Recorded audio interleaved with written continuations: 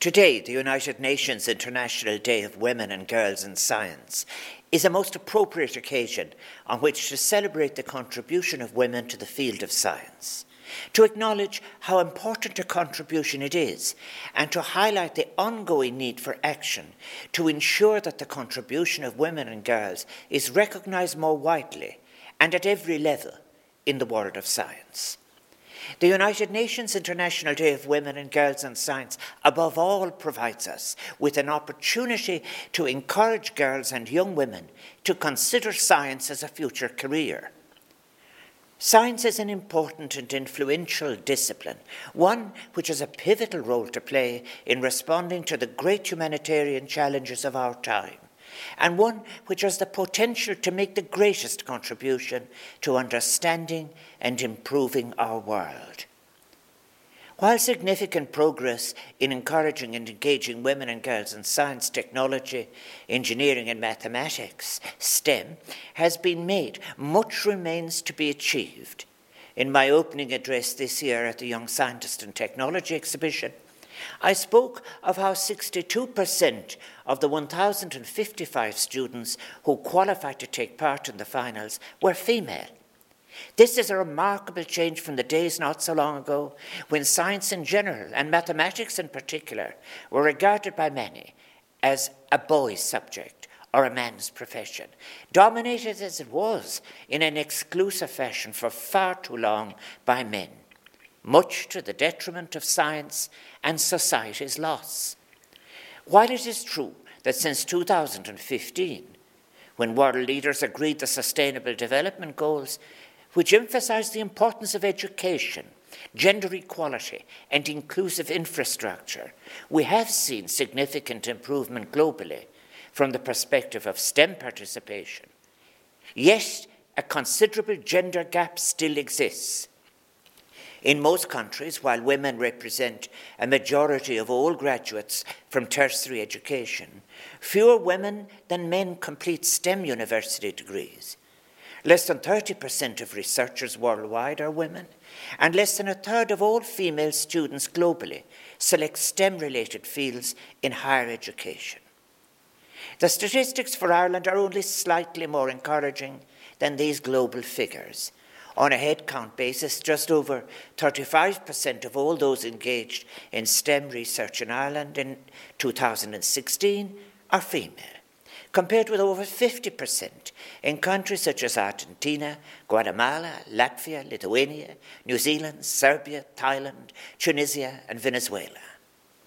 Numerous studies published by UNESCO have found that women in STEM fields are paid less for their research, are given less opportunity to publish, face obstacles in progressing as far as men in their careers, often due to the non-recognition of the other roles that they may be fulfilling. For example, in relation to family life, roles which are not regarded in the structure of scientific practice. Return to work, for example, after childbirth, is often achieved at a cost to career progression. In order to reduce the gender gap, then, we must go beyond quantification and identify those qualitative factors that, at the very outset, deter women from pursuing careers in STEM fields. For example, we know that early on in education, assumptions in the learning environment play a role in shaping girls' and boys' interest and motivation to study STEM subjects. Social bias and stereotypes, then, can later go on to affect girls' and women's progress and career choices. This, in turn, may lead to a perceived lack of female role models in STEM fields. We must ask, are third-level institutions and workplaces making enough of the necessary changes to accommodate female students wishing to pursue STEM studies? These are issues in which it is to society's benefit that they be addressed urgently. However, given all these challenges, it is important to recognise how Irish women in science are playing a courageous role in, for example, the battle against COVID-19. Whether it be on the front line as doctors and nurses, or in laboratories developing vaccines and medicines to mitigate the virus. Of course, even if insufficiently recognised historically, Ireland has had many women pioneers in science. Some notable examples include X-ray crystallographer and Professor Kathleen Lonsdale, Alicia Boole-Stott, a self-taught mathematician who was one of the first people to explore four-dimensional geometrical figures.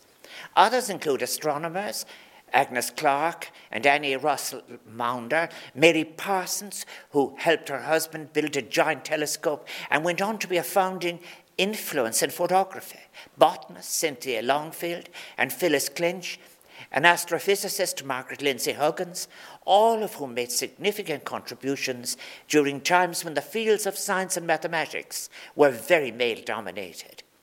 In our own time, internationally recognized scientists at the cutting edge include those such as Professor Susan McKenna Lawler, and what a contribution was made by women scientists in the area of health.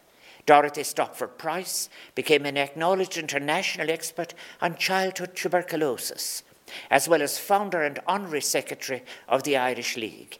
She was the first to introduce the BCG vaccination to Ireland in 1937, vaccinating infants in St. Ultan's Hospital in Dublin. Her subsequent work with the vaccine helped its eventual rapid rollout after the Irish government adopted it in the late 1940s. Today, such talented and inspiring women in science are not the exception. Many women are playing leading roles in so many areas of scientific endeavour.